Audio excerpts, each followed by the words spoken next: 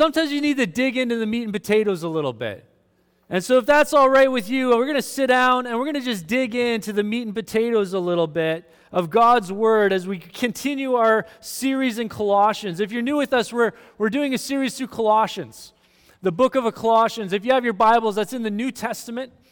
And if you don't have your Bibles, we would love to get you a Bible. We're all about giving people Bibles because we believe the Word of God is powerful.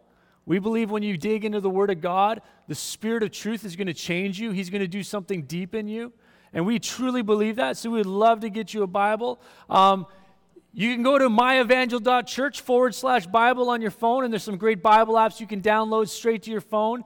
On that same page, if you don't want to talk to anybody, you can fill out a form on that page, myevangel.church/Bible, fill out the form, and we would love to get you a hard copy of your very own Bible from us for free. We'd love to get that into your hands. But what a beautiful picture this morning. What a beautiful thing to witness. Because it's not about the waters of baptism. The waters of baptism are symbolic of a deeper truth. The waters of baptism symbolize the death and the burial and the resurrection that is found in Jesus. Those that went through the water of baptism today, it didn't do anything for them necessarily other than position themselves saying, I'm going to make a public declaration in front of all of you, in front of community, that Jesus has changed my life, that I have died and I am now made new in Christ Jesus. And that's what the waters of baptism symbolize. I want to tell you a story about my baptism. I was baptized in Dauphin, Manitoba, in a little tiny pool. I actually this week went on the line, and back in those days it was called the Red River Inn. It was the only pool in town. And so we go to the Red River Inn. I think it's called something else now. It's changed ownership groups over, that was a long time ago. It was back when I was a kid. And that's why I love seeing Izzy getting baptized today, because don't ever underestimate the power of a child's decision to follow Jesus for the rest of their lives. Don't you dare ever underestimate that decision in a child, because their faith, the simplicity of their faith is greater than ours. Jesus tells us that. Jesus tells us that we need to become more like them in the simplicity of our faith. And so I was just a kid, and it was in the same pool, Red River Inn, years before that I had actually almost drowned. I don't know why we were there. I don't remember why we were there. I do distinctly remember this moment. I was always a tall kid. I was always tall for my age, so people overestimated my age. And I wasn't there with my parents, and so people always overestimated how old I was. And so I ended up as a young kid in the deep end of the pool. Somehow, this gradual slide off, and all of a sudden I am above my head, and I am drowning. Legit, I am drowning. I am scared out of my mind. I don't remember much from childhood. I don't know if some of you guys are like, I remember every single day for my whole life. I don't remember much, but I remember that moment. I distinctly remember that moment. And I remember being under the water, and I was running out of oxygen, and I was about to take that big gulp. And I had my wrist above the water, and one of our board members, it was one of my buddy's dads, actually reached out while I was under and grabbed my wrist, and he pulled me up. Well, it was a few years later that as a kid still, I was baptized in that pool. And I thought, looking back, how appropriate that I would be baptized in the exact same place where I almost literally physically died. Because baptism speaks to the dying as much as it speaks to the resurrecting of one's life in Jesus. We're baptized under death and burial, and we're brought up in the resurrecting power of Jesus. It's a symbol of what Jesus did in us. The Apostle Paul says it this way in 2 Corinthians 5:16-17. He says, from now on, therefore, we regard no one according to the flesh. Even though we once regarded Christ according to the flesh, we regard him thus no longer. Therefore, if anyone is in Christ, he is a new what? Creation. The old has passed away. Behold, the new has come. These baptisms that we witness and celebrate today, they're the perfect segue into our text found in Colossians 3, 5 to 11. If you have your Bibles, why don't you turn there with us? Colossians chapter 3, verses 5 to 11. At Evangel Church, we don't put scripture up on the screen. We'll give you the references, but we believe there's something powerful about having your Bible with you. There's something about taking notes, marking it up, highlighting, underlining, being involved in the process, because we're not here to spectate the preaching of God's word. We're here to be participants in the preaching of God's word. And so if you have your Bibles, turn with me to Colossians 3, chapter 3, verses 5 to 11. And if you're taking notes, write this down. Write this down. You must die so you can live. You must die so you can live. If you have your Bibles, let's turn to Colossians 3, verses 5 to 11. Lord, we just ask that you would do something profound in us today. Lord, that you would change something deep within us. That you would revolutionize our patterns of thinking today. That, Lord, for some in this room exploring faith in Jesus, that you would reveal who God is and who they are. That you would reveal the need for a Savior in Jesus Christ, God's Son. Holy Spirit, we invite you. Cause us to be participants in the preaching of your word and not just spectators. We pray these things in Jesus' name. Amen. You must die so you can live. Notice verse 5 of chapter 3. He starts by saying, put to death, therefore. Put to death, therefore. Anytime you see a therefore in Scripture, it means that there's been a build-up to this moment. Whenever you see a therefore in Scripture, it means you need to go back. Because there's always been a build-up. Therefore, because of what I have just said, and last week Lisa preached from the verses just before this.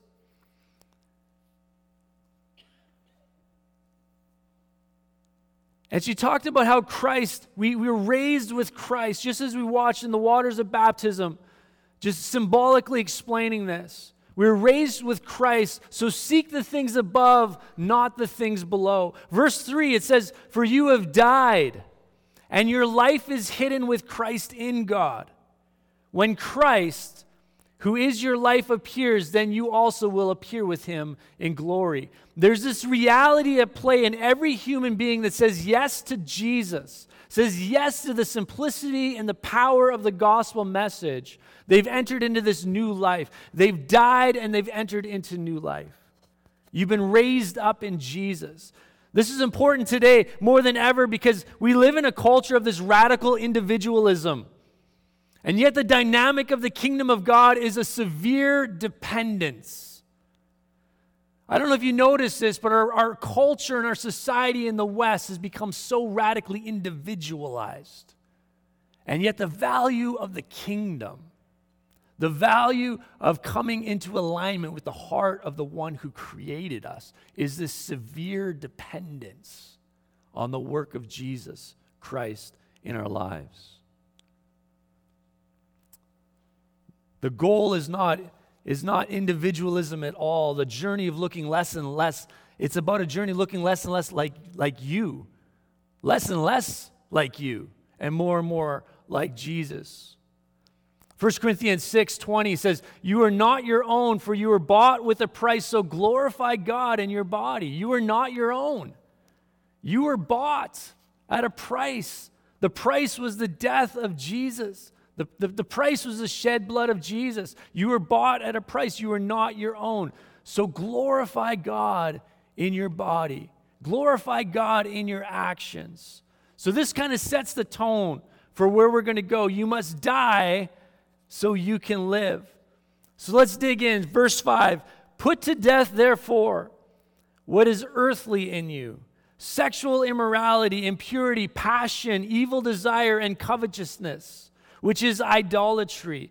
Idolatry is putting another God in front of your worship of the one true God. And that can be anything. That can look like anything.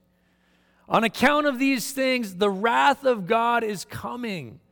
In these you too once walked when you were living in them, but now you must put them all away: anger, wrath, malice, slander, and obscene talk from your mouth. Do not lie to one another, because we all know lying is the easy way, isn't it? To live a life where you're not lying to one another in community, that's hard. Seeing that you have put off the old self, you've put off the old self with its practices. Paul's attention is not to create a comprehensive list of things to do and don't do. You notice Paul, he could have just made this huge list of a comprehensive list of all the things you're not allowed to do and shouldn't do. But Paul doesn't do that. Paul reveals deeper things. He reveals deeper sources of what's going on and what's bringing us to this place where we act out in these ways that don't glorify God. It's about recognizing that we have been fundamentally made new in Jesus, and the nature of our broken humanity, the nature of our old person, has lost its power, has completely lost its power. This journey is about discovering that we must die so we may live. So how does this play out practically?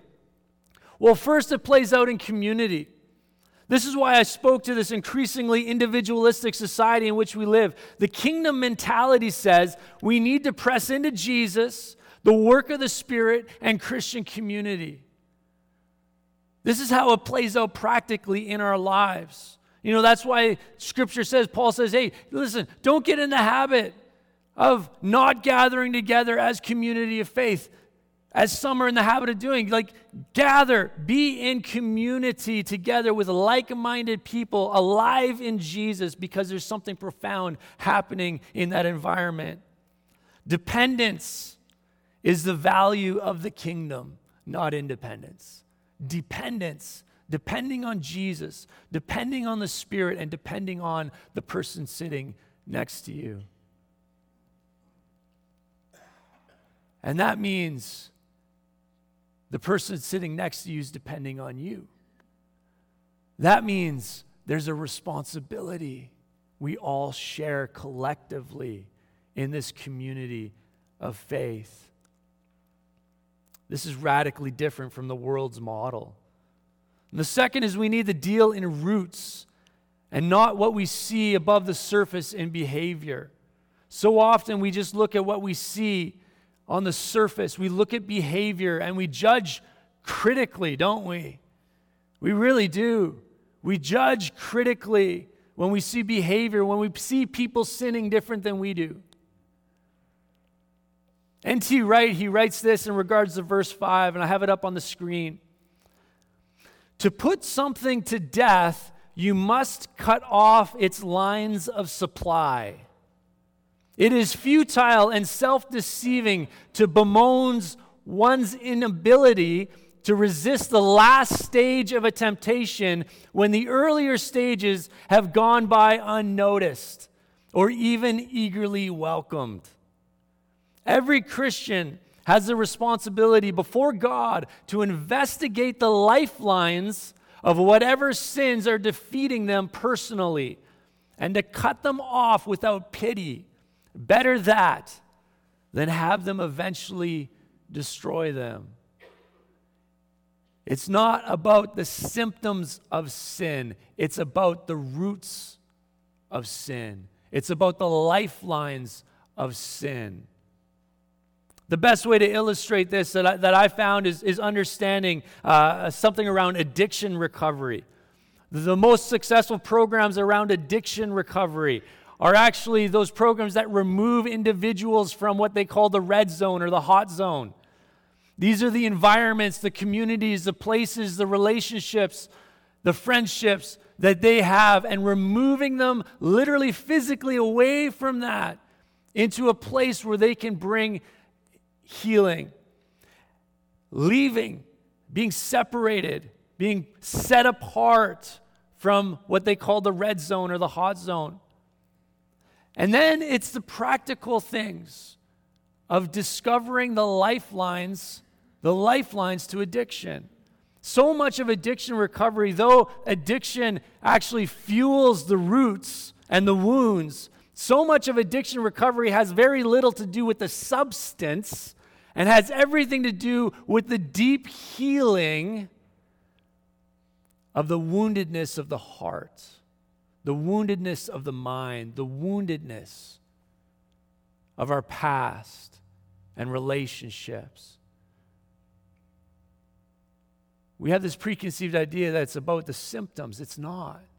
The symptoms are self-medicating the deeper things.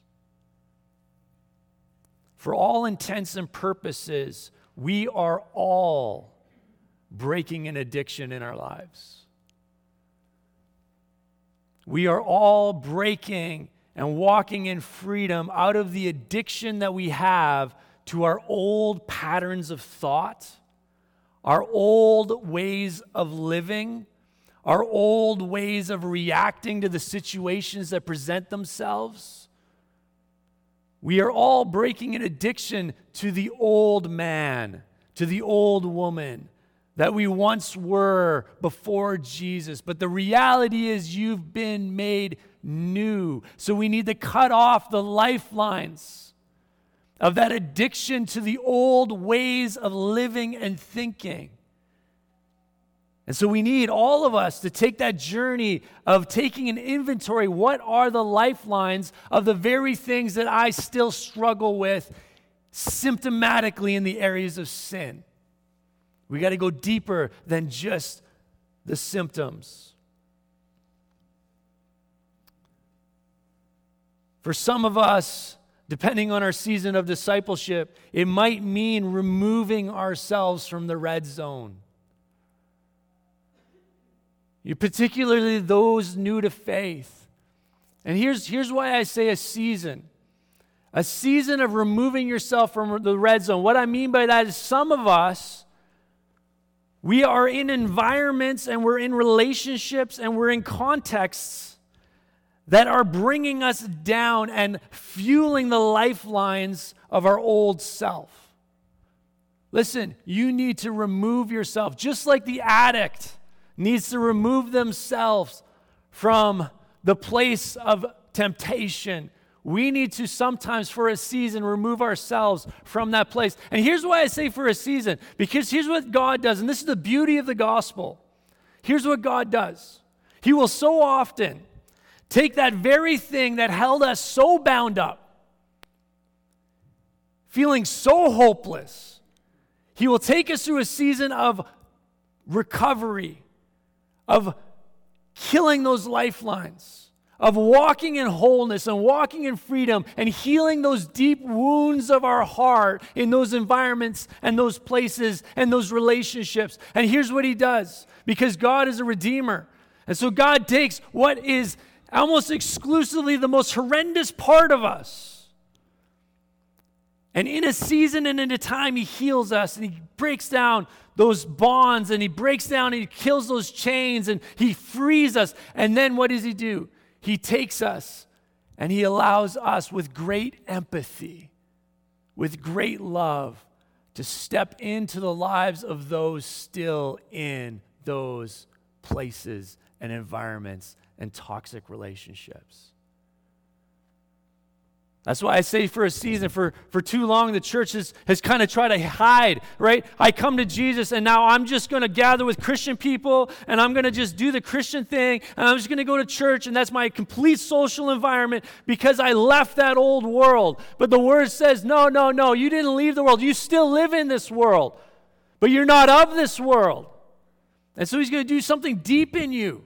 He'll do something deep in you. But oftentimes, when we kill the lifelines of those environments and those places, he will lead us back to be those that extend the love of Jesus in those same places, for those that are wrapped up in that same hopelessness.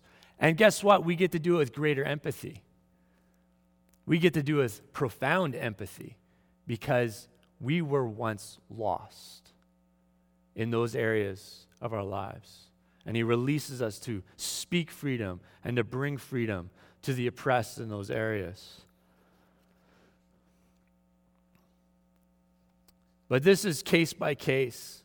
And it's important that you depend on the guidance of the Holy Spirit in these things.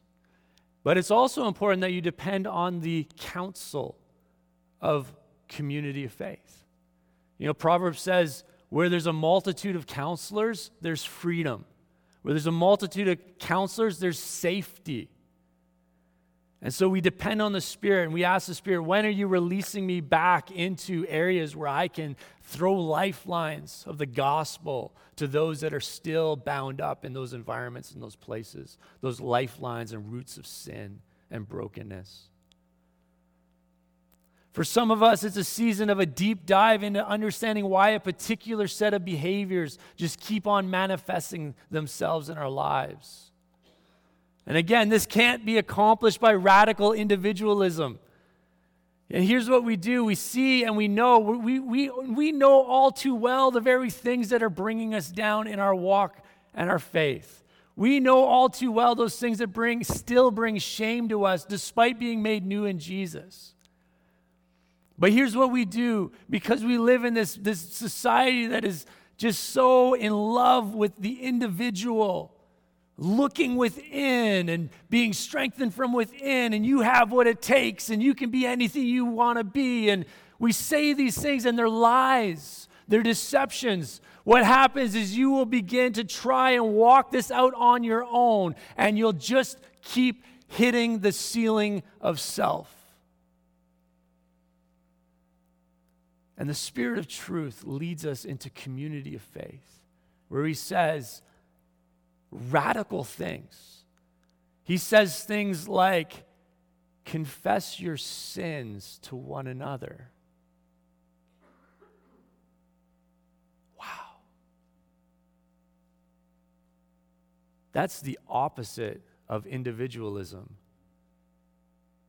That is a severe dependence on the work of Jesus, a severe dependence on one another for our spiritual growth as we grow and mature with one another. You must die so you can live. Now notice the motivational language Paul uses to inspire the impetus of change here. He uses the wrath of God. He speaks of the wrath of God. Verse 6, on account of these things, what things? These roots, these environments, these lifelines of sin in your life. On account of these things, the wrath of God is coming. In these you too once walked when you were living in them, but now you must put them all away. But now you must put them all away. He reminds the church that these patterns of the old person is the very sin nature that has spurred the coming wrath of God. The justice of God is coming. And he reminds the church the justice and the wrath of God is coming. And you might say, I know. We would rather hear of the God of grace and love and forgiveness. We'd rather talk about that God. But the reality is, God is justice.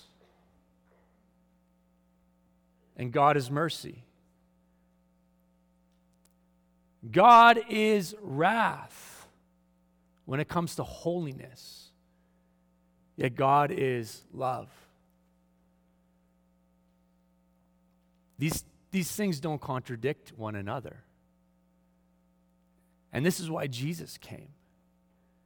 Because God's wrath is coming. And we're not talking about some obscure, arbitrary decision of God to come against certain behaviors and certain things. No, this is talking about a holy God, a perfect God, where sin cannot be in his presence.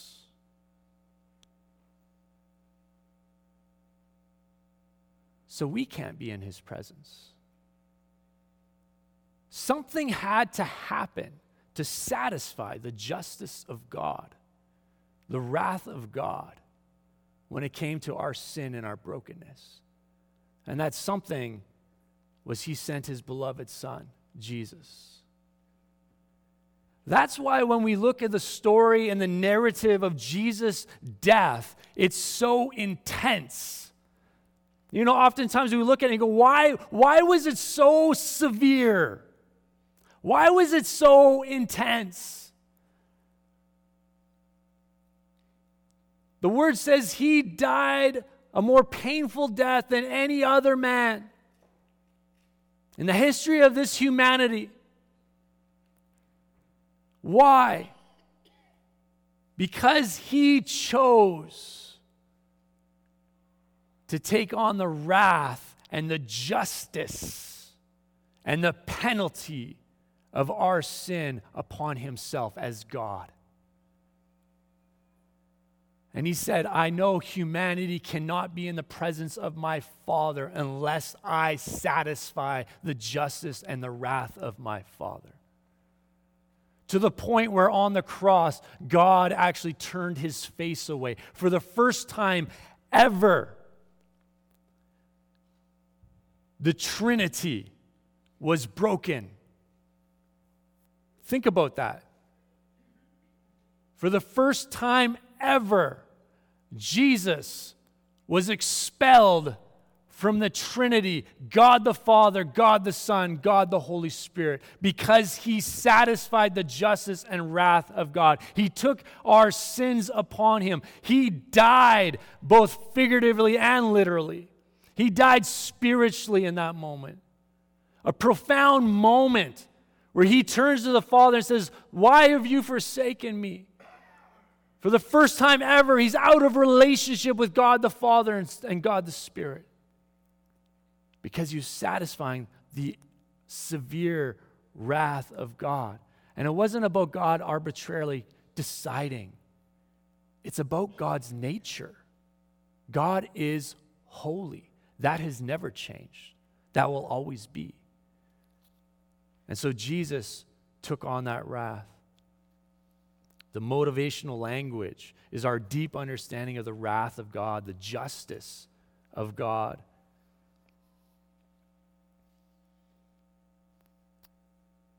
You must die so you can live. And Jesus modeled this for us. Paul goes on in verse 10. He says, and have put on the new self. And have put on the new self. You put off the old and have put on the new self, which is being renewed in knowledge after the image of its creator. You've heard this saying that nature abhors a vacuum. Who's ever heard that saying? Nature abhors a vacuum. And the same is true here. If you're going to take off one nature, you have to put on another. Nature abhors a vacuum. For the Christian, there's this ongoing activity of putting on the new nature. And notice Paul, he's intentional about using a verb here. He says renewed. We are renewed. Here's our new reality. Here's the way in which we're to live our lives. When you said yes to Jesus and the power of the gospel caused you to become new, there still remains a season of overlap between two kingdoms. The kingdom that was, the kingdom to come. That kingdom hasn't come yet. That kingdom will be established by Jesus Christ's return and his return only. And so we find ourselves in the overlap of two kingdoms. We find ourselves citizens of heaven and yet still living here in the kingdom of this world.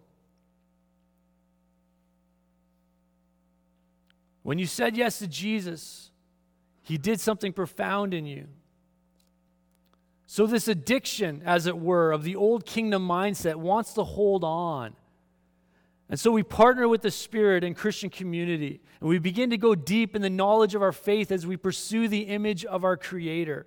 And in time, we are renewed. We are deeply changed, and this is when our lives, our behaviors, our relationships, and our values begin to follow suit. It's the same way that we don't deal with the symptoms of sin. We also don't deal with the symptoms of holiness. We don't pursue holiness at any cost. The ends don't justify the means. We pursue holiness by pursuing the deep work of Jesus in us. We pursue holiness by pursuing the deep work of Jesus within us. Relationship, intimacy with Jesus changes us. And it's by his work alone. And now we choose to pursue a lifetime of coming into alignment with that new reality. We choose a lifetime of coming into alignment with who we now are in Christ Jesus. That's why pursuing a life of this is looking less and less like us and more like him. Let me put it this way. As a young man, when I was single, I had a way of living life. And it was good. It was fun. I could do whatever I wanted anytime I wanted. I could be spontaneous. I could do all sorts of stuff. And I didn't have to ask anybody's permission to do it. And then I said, I do. On my wedding day. And now it wasn't just me. I was now married. I now had someone else to think about. I now had someone else to sacrifice for. And so that relationship began to change my behavior. And it wasn't long after that, on June 5th, 2006, in a moment, I became a father. Everything changed again. I had to come into alignment with this new identity that I had been given as father. And here's what happened. Both of those instances were moments. It took just a moment to say I do to change everything. It took just a moment for a doctor to say, congratulations, you guys are now parents of a baby girl. It took just a moment to change my identity as a father. But here's the reality. Just because you become a husband, just because you become a father, a mother, a wife, a grandparent, whatever the stage of life, it takes just a moment to get there, but then it takes a lifetime to come into alignment with that new responsibility and identity. It takes decisions every single day to begin to say no to self and yes to those that I love dearly and intimately. And that out of that relationship, it begins to change the way that I behaved, the way that I acted, the priorities of my life, the values of my life. It began to change everything. This is the journey of faith. For many of you, it just took a moment. Because it's not about works, it's about the work of Jesus and our acceptance of that gift of salvation. It took a moment. And you were saved. You were made new in Christ Jesus. A moment. It changed your identity. It changed who you are. It changed your responsibility. It changed your value system. It changed the patterns of thinking and the way that you're to pursue and live out this life on this earth in this moment, in this time of the in-between of two kingdoms. And so now we give ourselves to this journey of looking more and more like Jesus every day. Now here's where Paul lands before he gets into, and we're going to talk next week about what we put on and what putting on, what that looks like. And Paul gives us a descriptor of what that looks like. But before he goes there, Paul lands kind of right here in this area of faith community. This faith community that we've been called to walk this out. Because we need to remember both from the truths of God's word and the power of the Spirit and his partnership with one another that's going to see you fulfill this journey of coming into alignment with these new patterns and these new ways of living as a result of being made new in Jesus. And I'm not talking about salvation here, so before you get too far ahead of you, I'm not talking about salvation. Salvation is in Christ alone. That's that moment that we talked about, receiving that gift of salvation. It's in Christ alone. Nothing beyond that can earn our salvation. Nothing beyond what we're talking about now can give you salvation. What we're talking about now is coming into alignment with this new reality, the journey of looking more and more like Jesus every day. Colossians 3:11 says, "Here, there is not Greek and Jew, circumcised and uncircumcised, barbarian, Scythian, slave, free, but Christ is all and in all. Paul points out the fact that in Jesus, the playing field has been completely leveled. And I would argue in the first century, they probably had some extras when it came to hierarchies in society and culture. Because they literally had slaves and they had free. They had barbarians and pagans and Scythians, and they had these extremes within their culture. And here's what Paul's saying to that first century church. And this is what Paul is saying to us here in Powell River. You are all now the same. You are all now sons and daughters of God. And there's no hierarchy. There's no cultural hierarchy in my kingdom. Jesus is the head, and we are the body. And that's it.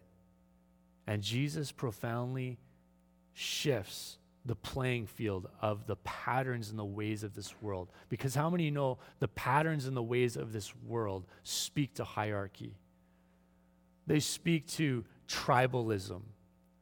They speak to associating with your tribe. There's even some extremes that we're seeing just this deeply divided society in our own society. We're living in this time of deep tribalism. And it's a rise at a rampant rate. And here's what's happening. Because we have this value of hyper-individualism, we have more and more tribes.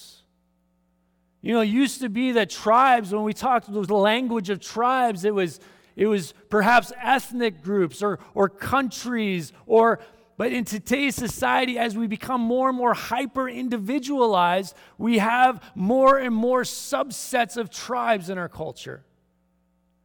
And here's what happens.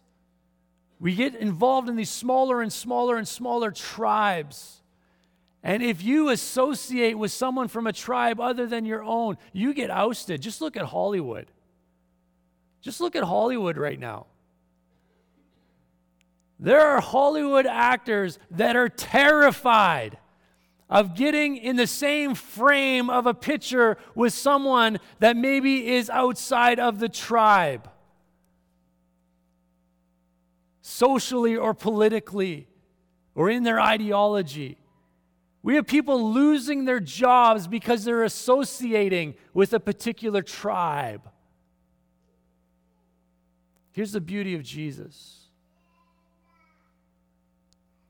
He levels the playing field. Let me give you an example. The other day, a few days ago, I liked a video on Facebook. And I'm very, very careful what I do on social media. Very, very careful. I feel like I have a responsibility to be very careful. But there's a particular video, I saw it, and I had watched it, and I liked it, and I commented on it. You know what the initial thought that came to me? Here's my initial thought.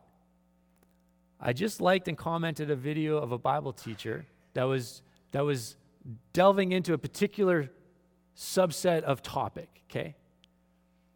Here's my thought. People are going to see that. They're going to take the whole of this individual's work, and then they're going to say, Lucas is part of that tribe. I just quoted N.T. Wright this morning. N.T. Wright is a retired Anglican priest. He's a Bible, he's a scholar, he studies Scripture, he's a Pauline literature expert. I quoted N.T. Wright this morning. And here's what happens. Even in the church, tribalism is alive and well in the church, by the way.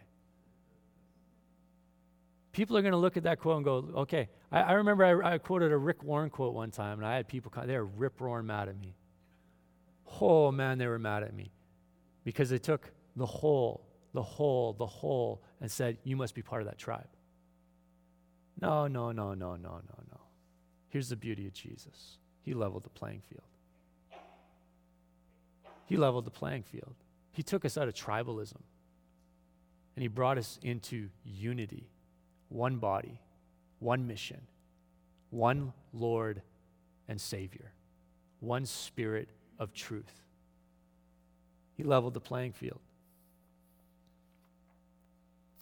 I'm going to ask the worship team to come at this time. And we're going to celebrate just that.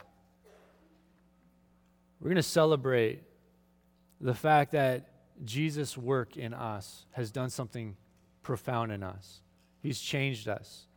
He's given us new life.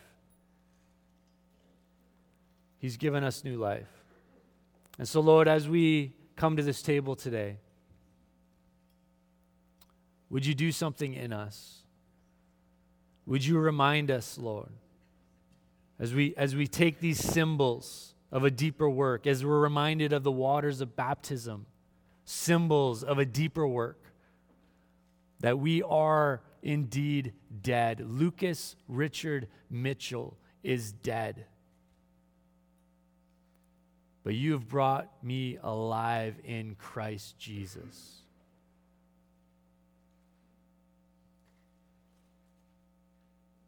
Lord, we're dying to live. We're dying to live. Would you cause us, Lord, to be profoundly changed? Would you cause us, Lord, to be empowered to align our hearts around this new reality of who we are in Christ Jesus? Pray these things in Jesus' name. Amen. As those distributing communion could come and